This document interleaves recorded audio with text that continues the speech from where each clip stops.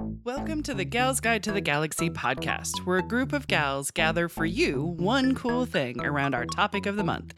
Is it ancient history? Is it breaking news? Is it safe for work? Well, that's up to each gal. All we know is that... Fasten your seatbelts. It's going to be a bumpy night.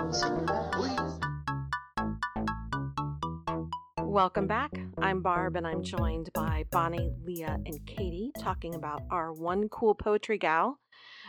Bonnie has already talked about Phyllis Wheatley. Katie talked about Dorothy Parker, and she played a little game with us. Made us guess at the beginning, but that was fun. Love it. I had no idea who it was, but Leah jumped in, solved it for us. Thank you, movies. So I'm ready to do my poetry gal, but before I do that, Leah is going to tell us what's on the docket at Gals Guide this week. I am. So for the week of April 17th through the 23rd, on Wednesdays, we write. So join us at the Gals Guide Library on Wednesdays at 4:30 for Writers Galaxy. It's a wonderful time for writing and connecting with other writers. Then on Thursday, April 20th, Film Club is happening. We're going to be talking about Sita Sings the Blues. It is an animated masterpiece that is based on the epic poem, the Ramayana. So join us online or in person at 5:30. Register early to get that Zoom link. There will be no Tara Circle this week because it's Fairyville week. Yeah. That's right. So on Friday, April 21st, it's Fairyville After Dark. That's right. This is the more adult-centered fairy fun that takes place from 6 to 9 p.m. There is glitter beer that I believe we've talked about on this podcast in detail. And so visit our Gals Guide booth. We are going to have a storyteller spin tales on each half hour. We are also going to have a fairy squishing activity where you can use our magic book and free a fairy by slamming a book to free them. Trust me, only adults can do this because kids will like it too much. Then on Saturday, Fairyville continues in a more kid-friendly manner. From 10 a.m. to 5 p.m., we're going to have fairy crafts for sale and goodies to give away. We're also going to have a scavenger hunt where you can receive a certificate of fairy awesomeness. That's right. Fairy awesomeness. So we are one of many organizations that are on the trail of working with Nickel Plate Arts for this very colorful event. So check us out at galsguide.org. Barb, I think you have a rando question for us. I do have a rando question. Yes. So since it's Poetry Month, Yes? I wanted to know who your favorite poet was. feel like I'm going to be cheating. Do I go with my first instinct? Go. Bob Dylan. Nice. I know he's a singer-songwriter, but I freaking love Bob Dylan. And Bob Dylan led me to the Beatnik Poets. Very nice. So, but that's the thing. I wouldn't have got to the Beatnik Poets if I didn't get from Dylan. And Dylan also had that wit and sarcasm like Dorothy Parker had. My favorite song of his is It's Okay Ma, I'm Only Bleedin'. Like, it's my favorite song.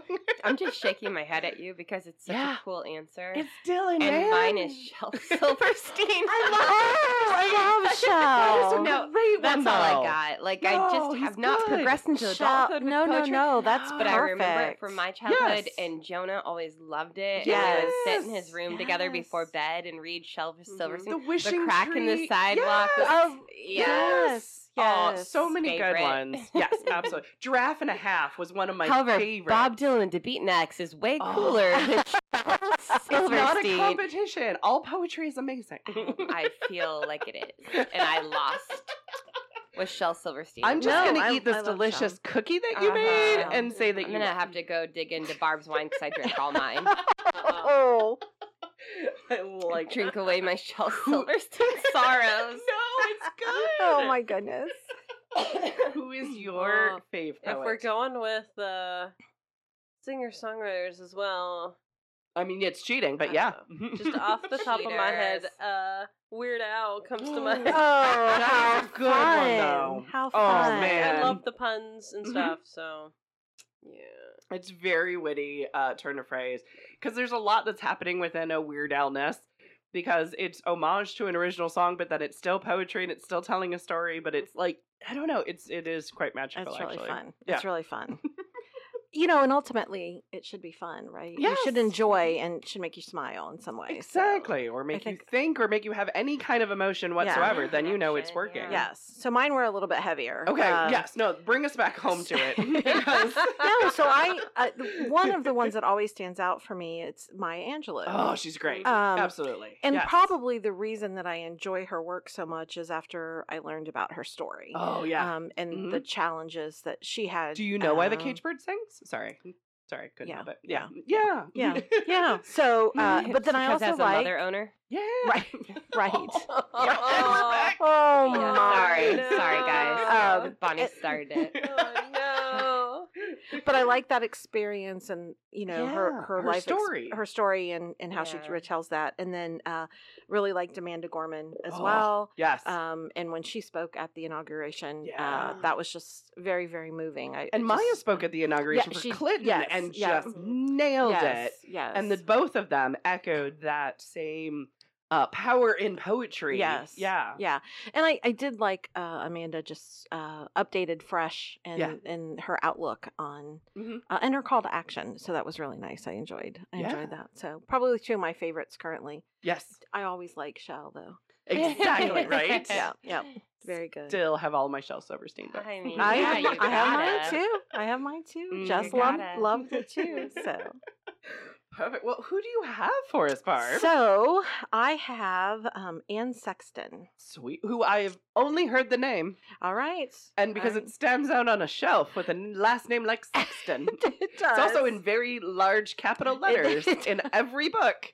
They want to make sure on the shelf you see the word sex on it. Yes. Because I believe it sells, is what I've been told. Yes, I do believe it does, and it may have made its way into some of her works. As a matter of fact, I like that. Katie's only right. it's unfortunate because it's from a dark perspective. So, but we'll get into that. I've been there. Yeah. Katie's still on board. We'll do that on another podcast, Katie. Anne was born Anne Gray Harvey on November 9th, 1928 in Newton, Massachusetts, just outside of Boston. Okay. So this is how my mind works when I'm getting ready for a podcast. I see Newton, Massachusetts, and I'm like, how do you say that? How do you Right. pronounce that? Am I saying it right? It's actually how I research things. The Fig Newton is actually named after Newton, Massachusetts. It wasn't made in Newton, Massachusetts, but that was the inspiration for the name of the Fig Newton. So now you know a little rabbit bit. hole. You know, that's exactly right. You know a little That's what this tidbit. podcast is for. It has Right. nothing to do with poetry. It has nothing to do with Anne, but now you know. But you'll win on the a Fig trivia Newton. night with that one. Exactly. That's absolutely And right. that's you why will. you listen. That's why you will. So again, that's just outside of Boston, and she grew up kind of in that Boston area. Mhm. Her father was a wool merchant, Gotcha. and was fairly successful as a wool merchant, and she probably had a better than middle class, so probably an upper middle class upbringing. Wasn't filthy rich by any stretch of the imagination, but they were materially comfortable. Yeah. She was able to go to boarding school, like higher end boarding schools. She went to college, and the college was semi-finishing school, but higher end, she was able to do that kind of thing. Her dad had enough money to do that. They vacationed in a place called Squirrel Island in Maine. I like it already. So I will say, again, another rabbit hole another squirrel hole that I went down when I was researching. The island did not have squirrels initially. That is disappointing. So it may have squirrels now. They may have been I would have imported. brought 'em in. I'm Yeah. sure someone did. A suitcase full. The reason it was called Squirrel Island is because if you took an aerial picture of the island, which is relatively small, Yeah. it looks like a squirrel holding an acorn. So there you go. So, but again, if you can imagine a That's small, a little bit of a misnomer. I agree. You have to look I at it from agree. above. I don't look at nothing from above. Exactly. They didn't even have drones back then, so it's like literally a plane Oh, going yeah. over, guy hanging out with a Right. I don't Camera. trust it. So So there you go. But small island, about 100 houses, cottages that were built in the late 1800s. Gotcha. So kind of New England area used this as kind of a nice getaway for the summer, and her family was able to Like go a there. Nantucket kind of getaway. Probably not thing. as nice as Right, a well, Nantucket yes. or Martha's Vineyard kind of Right. thing, but certainly very similar. It's So- Squirrel Island. Indiana Beach. Indiana Beach. Massachusetts. This checks out. Yeah. Because there is no beach in Indiana Beach. Anyway, Let's yeah. call it quaint. Let's just Okay. call it quaint. Yeah, that's fair. And, I mean, and not still, I'm Indiana. impressed. Yes. So, if you were looking at Anne and her family and her life from the outside, you'd Mhm. say they were materialistically, they were comfortable, they were well taken care of. Mhm. However, through her eventual writing, you will come to find that maybe it wasn't as nice as it was perceived to be. So there were some struggles in her upbringing, and that came out sooner rather than later. So at 40 in 1948, at the age of 19, she married Alfred Mueller Sexton. Gotcha. Hence the name. Hence the name. He was the second, The and second. his nickname was Ko. All right. Like So K.O. Kayo. All right. Ko. Oh. So Not I Cato. I looked at his name, and I looked at the nickname. I'm not sure where that came from. Ko was in the military, and Okay. he served in Korea. And while he was in Korea, Anne became a fashion model. So she worked in Boston. She worked for Boston's Heart Agency, and very attractive. You know, had the cheekbones. You know, she went to finishing school, so she probably knew how to walk the catwalk and that kind of thing. So she did fairly well. Eventually, he came home from Korea, and they decided it was time to start a family. So they had 2 daughters in 1953, and the first one in 1953 and one in 1955. It was at this time, about age 26, that her struggles with mental health became apparent. Gotcha. So first it was postpartum depression, and between the birth of the 2 daughters, she had her first kind of breakdown. Gotcha. It led to hospitalization. It led to therapy, and she would struggle from age 26 for the rest of her life. And unfortunately, the rest of her life was only 20 more years. Oh, So she died at a very young age. Was she bipolar? She was eventually diagnosed Right, as okay. bipolar. Yes. Gotcha. But early on, Ah. they diagnosed her with Yes. hysteria. Oh, yes, exactly. Right. Yes. I think still to this The day, hysterical bipolar is, female. you know what I mean, not Yes. really that well understood. There was a so. lot of things going Yeah. on with Anne, and it would all, like I said, if you looked at it from a distance, everything looked, she looked Mhm. proper and everything was She good. had everything. The more that you uncover through her work and through her writing and through her therapy and things Yeah. like that, it's like peeling back an onion. There's lots of layers Wow. that caused some trauma there. Gotcha. So as she began this downward spiral with her mental health, she came into contact with a gentleman by the name of Martin Orne, who was her primary therapist. Her first therapist was probably his mother, Okay. and she retired and Martin took over. Gotcha. But it was Martin who suggested that she channel her emotions into writing, and she grabbed onto that full force and jumped right in. So she's in the Boston area. So first, it's a very literate area. Yes. Lots of universities, lots of You got Harvard. yeah, exactly. And lots of culture and liberal takes on things. So she felt very comfortable in grabbing onto writing groups and starting up her writing kind of from scratch, because she wasn't known to be a writer before then. And it doesn't sound like there was writers in her family either. Correct. So, yeah. Correct. Mhm. So she did build a network for herself. So in the writing groups in Boston, she came into contact with poets like Maxine Kumin, Gotcha. Robert Lowell, George Starbuck, and Sylvia Plath. Oh, Sylvia Plath. Yes. And I believe George Starbuck started Starbucks, right? I do not believe I don't that to think be he did. true. I do not I just believe wanted that. it. She But just it's named after him, just But like it's got to be. Yeah, The the world mermaid doesn't on the make cup sense. is George Starbuck. yes. Modeled by He had some- Anne Sexton. Right. Exactly. Perfect. Exactly. Listen All to right. us for Right. true history facts. Absolutely. Hashtag fact. Tune in. She started with the writing groups. She really enjoyed it, but she was very anxious about attending. So there was a poet, John Holmes.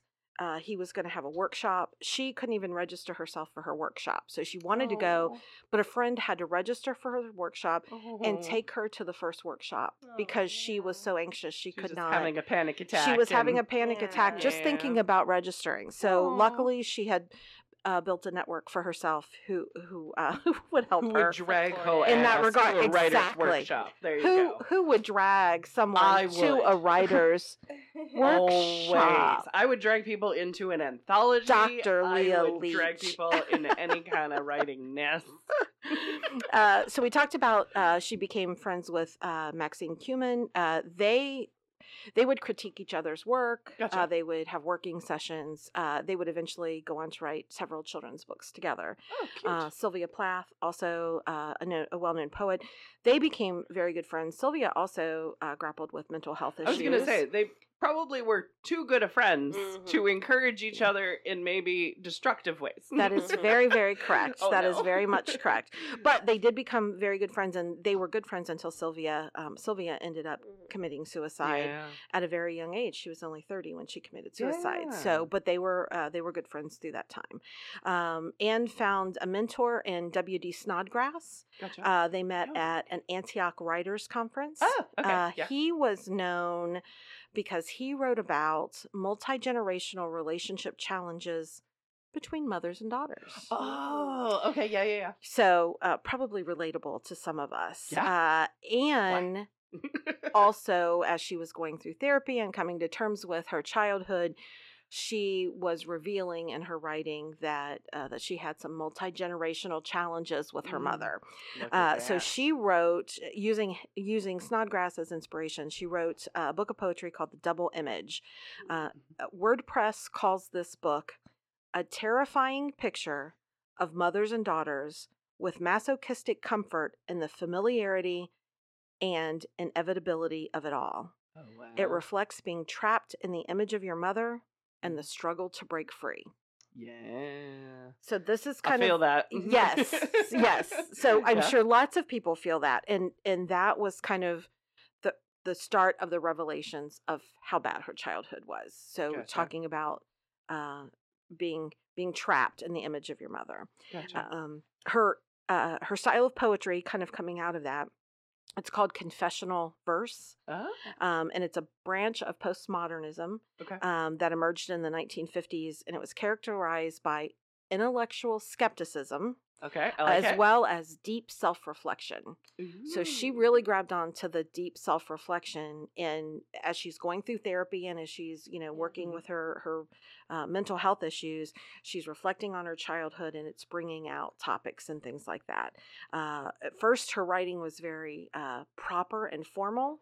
But as she dealt with her mental health issue, it became more revealing and it became very raw. I used that word earlier, but that's kind of the way that it was. Yeah. And her work reflected her mental state, whatever she was going through at the time. So it was authentic. Very authentic. Yeah.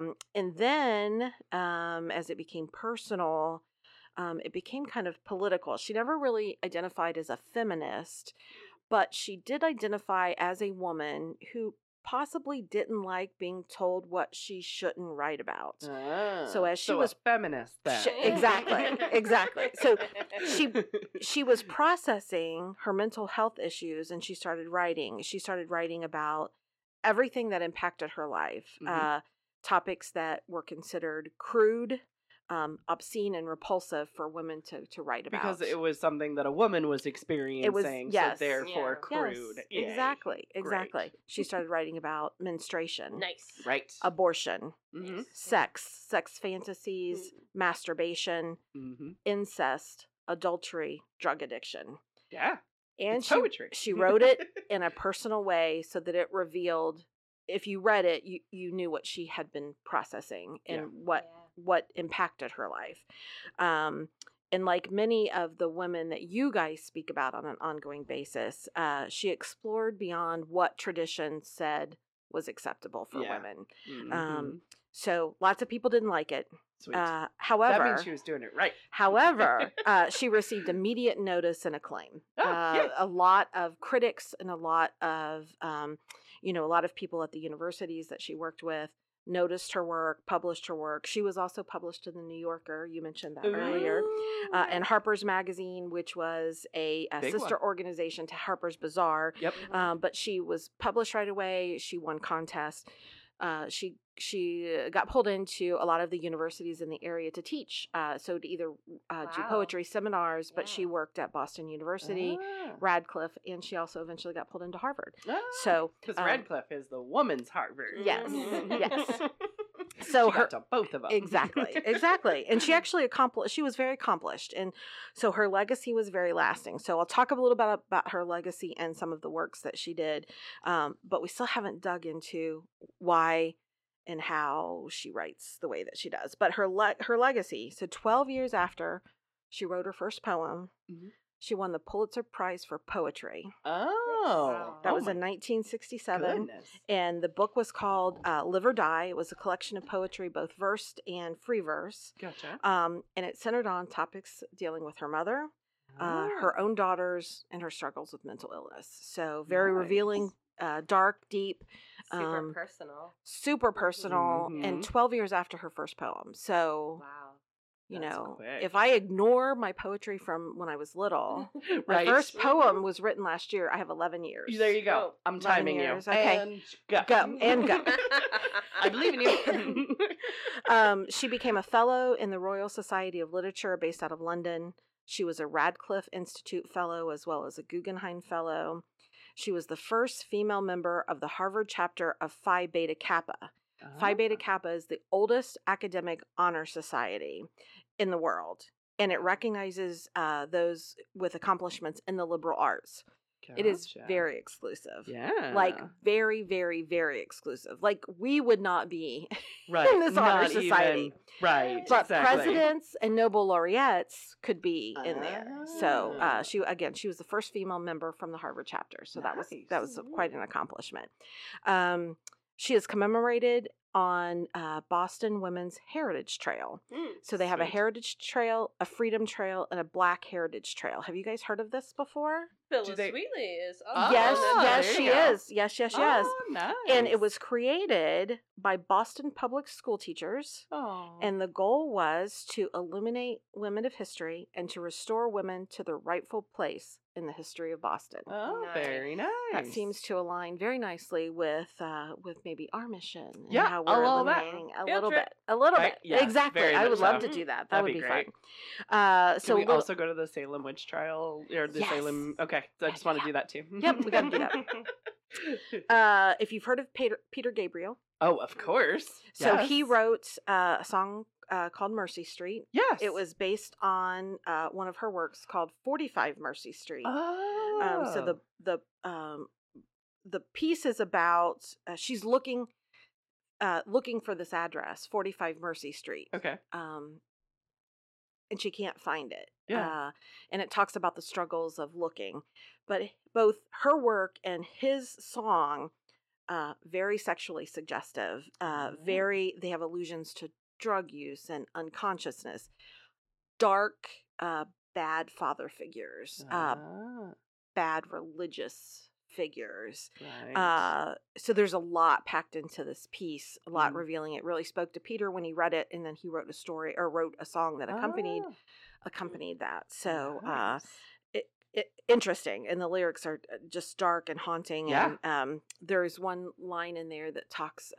It's talking about a priest and her velvet box. So in contextual, it could be a velvet box, like a confessional, like she's coming to confessional, or not. Right. Exactly. So really dark, really deep. Different kind of box. Different kind of velvet box. To Bedlam and Partway Back is one of her works that deals specifically with her psychiatric struggles over time, Gotcha. What she learned about herself, what she learns about and how to deal with her family history. A Witch's Life dealt with aging. Transformation is a retelling of the Grimm's fairy tale. Oh, nice. She liked to retell stories, and if she didn't like the male lead, she would recast it as a female. This sounds like feminism. Could be. Could be. if it was already a Interesting. female Yeah. lead, and it could be a fairy tale, it could be just another fiction piece. Yeah. If she didn't like the female lead or what the female lead did, she would recast in her with her own experience and make it someone that she could get behind. Look at that. Yeah, so she Nice. did Snow White and Cinderella and Rapunzel and Sleeping Beauty, none of whom she seemed to care for very much. Really? So Weird. a sarcastic spin on Happily Ever After is how it was cast, and again retold with her life stories. So Sylvia, we talked about Sylvia Plath. She wrote a poem after Sylvia's death.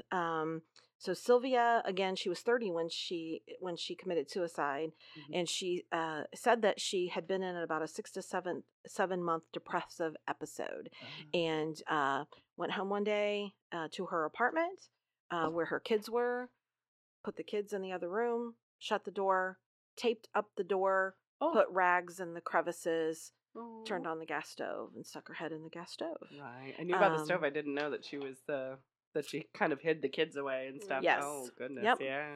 And so Anne, again, very impacted by this because they had been friends for a while, and they commiserated with each other about their mental health issues, and they were both preoccupied with suicide. Yeah. So one of the lines in the poem that she wrote was, "How did you crawl down alone, into the death I wanted so badly and for so long?" Oh. So the poem is not only about her missing Sylvia, but it is maybe a little bit that she's jealous that Sylvia actually committed suicide and she could not. Right. And now she's by herself. Yes. So. Yes. And she has no one to commiserate with. Yeah. So again, all of this just shows her ongoing struggle. This is the last 20 years of her life, from the age of about 26 to 45. This was kind of all coming into play. In an interview over a year before her death, she was working on a manuscript called The Awful Rowing Toward God. She or her family, and it wasn't clear who had done this, had reached out to a priest because they were Catholic and they wanted the last rites because she was so suicidal. They thought that she was, going to take her life. And the priest, so that's, for those who don't know, so that's the last sacrament. And it's usually given on your deathbed, literally on your deathbed, or if they miss that opportunity, it comes right after. But he would not perform the last rites, and he told her that God was her typewriter. Oh, it did incentivize her to keep living and keep writing. Nice, but everything she wrote after that point was all about death and the manifestations. That obsessive. Very, very, very much so. Got it, yeah. So continuing to struggle. So we mentioned that she had been diagnosed as bipolar, but they also said, hysteria, postpartum depression. She also suffered from alcoholism. She had anorexia nervosa. Eventually, toward the end, she was diagnosed with manic depression. Gotcha. So spiraled. All of it.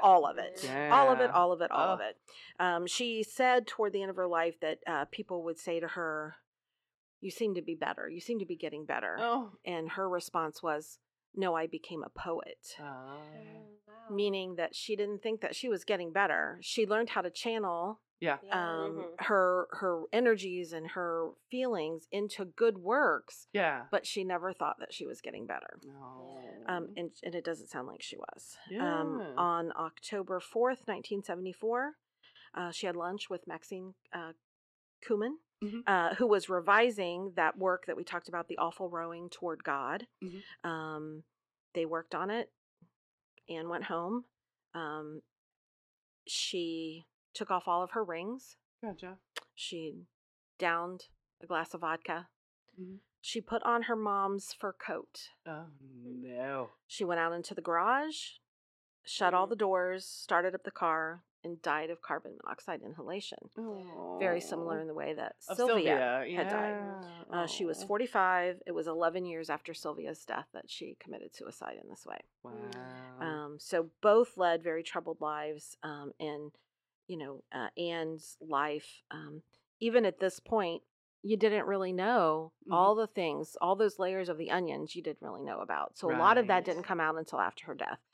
So after she died, Martin Orne was no longer her therapist. Okay. So he started speaking pretty openly about the therapy sessions. He eventually... That's a patient, client. After death, I but think it's you just can. dead. Yeah, Yeah. I think That's creepy. it is creepy, Yeah. and it was not looked favorably. He Right. took heat for talking about it. He then released the recordings because he had recorded all Oh of their my sessions. gosh. So that did not go over well either. But not only did it reveal things about Anne, it revealed things about Martin as well. And Yeah. so a lot of mental health professionals at the time were saying that he was using unsound psychotherapeutic techniques and Yeah. a lot of barbiturates. Oh no. So he had prescribed a lot of drugs for her. Oh. He was using hypnosis, right. and a lot of the mental health professionals at the time said that things that she was revealing through hypnosis may have been suggested by Martin. Right. So the words that he was using, the way that he talked about things, You're very subjective. Yeah. Yes, she picked up on those. Yeah. And then she was reciting those back. So, but a lot of it was about the abuse of her father, like how he had abused her. It was also about her mom abusing her. Okay. Also, what came into light through the recordings was her abuse of her own daughters, sexual abuse, molestation of one of the daughters, physical abuse of both of the daughters and the husband. So you can see these patterns that started when she was very young repeated themselves. Right. She never recovered from that. Right. And so that was, it was heartbreaking. It's heartbreaking that at the age of 45, she still had not come to terms with it and moved on beyond that. And that part of it is very much because of her shitty therapist. Yes, exactly. So she had multiple shitty therapists, by the way. Yes. Martin Orne said that when he, and I don't know if he retired or moved on or what he did, she did have another male therapist who Anne entered into an affair with. Martin says that the affair was the last straw for Anne. She couldn't deal with it, and that's what led to her suicide. And so he seems... That's easy for him to say. He seemed almost protective of her. Right. But it's like, if you really cared about her, like then maybe a lot of all this other world about and even before that, like maybe you could have cut back on the barbiturates a little bit or something like that. So her daughter, one of her daughters was doing a biography on her, and when the tapes were released, the book was halfway done, and she essentially scrapped it all and started again because there was so much insight. She didn't argue with anything that was presented. So the abuse, her mom probably had repeated it to her, the abuse that she experienced as a child, but then also what she perpetuated on her own kids. The daughter didn't really disagree with, and that was included in some, biographical material afterwards. So it was, again, very tragic, and she was very young at 45. We lost her to suicide. So I think, I guess what I took away is I love it that she still, even in a frail state, didn't let people tell her what she should and should not do. Exactly. When they said you shouldn't write about these topics and it's crude and it's obscene, she was kind of like, right. I'm going to do it anyway. Try living it. Yes, exactly. I'm just writing about it. Exactly. But I also had to live it. Yeah. Yes. And I think that she wrote it to be therapy for herself, but also to possibly help others who are going through that same thing. And that multi-generational mother-daughter thing, that's a thing. Yeah. And so hopefully her poetry can still bring some relief to folks and they might not feel as alone. Yeah. The other thing I took away is that she really... she knew she wasn't getting better. Right. That whole line about, no, I'm not getting better. I became a poet. Right. So I'm writing about it. I'm still not getting better. I just feel like if you know you're not getting better, let's try something else. Maybe get rid of that therapist and move on. And if she had done that at an early age, maybe she would have had a chance. At this point, she didn't really have a chance. She never recovered from the abuses of her childhood. She had so many demons, and it was unfortunate. So I hate to end on that note, but it was a very tragic story. Right, exactly. But her works, that's and Poetry Month. It is poetry. It is. Poetry Month. It is very much so. Yeah. Oh goodness. We do have 2 books in the library about Anne Sexton. We do have the complete poems. And then we do have the biography by Diane Middlebrook. That's not by any chance her daughter, is it? It is not. Okay, all right, gotcha. Nope. So we do have those two. And then I think we do also have other poetry books that do have some of Anne's, like, an anthology collection and that sort of stuff. Okay, So, and I will yeah. look to verify that Diane Middlebrook is not the daughter. That name Okay. doesn't sound familiar, Gotcha. and I didn't write it down, but Gotcha. I will check that, and Yeah, we'll put no that worries. in the show notes. Yeah. Sweet. Yay. My goodness. Well, do you want to close it up for us, I Barb? felt like I just I talked know. I just Exactly. went on and on. But No, you didn't go on and on. It You were was telling perfect. us her amazing story. Yeah. Tragic as it is. It is tragic. That is, like, as Katie said, that's poetry month. It is. That's It poetry is. month, That folks. is part of it, Yes. yeah. And I have felt that in all the episodes so far, and I'm sure I'll feel it. Yeah. Yeah. coming No, up, mine's but a it's- comic romp. Oh, fabulous. Stay tuned. Fabulous. I have wine. I'll get through whatever you throw at us. Sweet. Well, that wraps it up for us for this week. Join us next week for another Cool Women of History as Gal's Guide podcast continues. Thanks for listening. For show notes, links, and images from this week's show, visit galsguide.org. Want exclusive stuff like deleted bits and major bloopers? Become a Gals Guide patron today. Thanks for listening.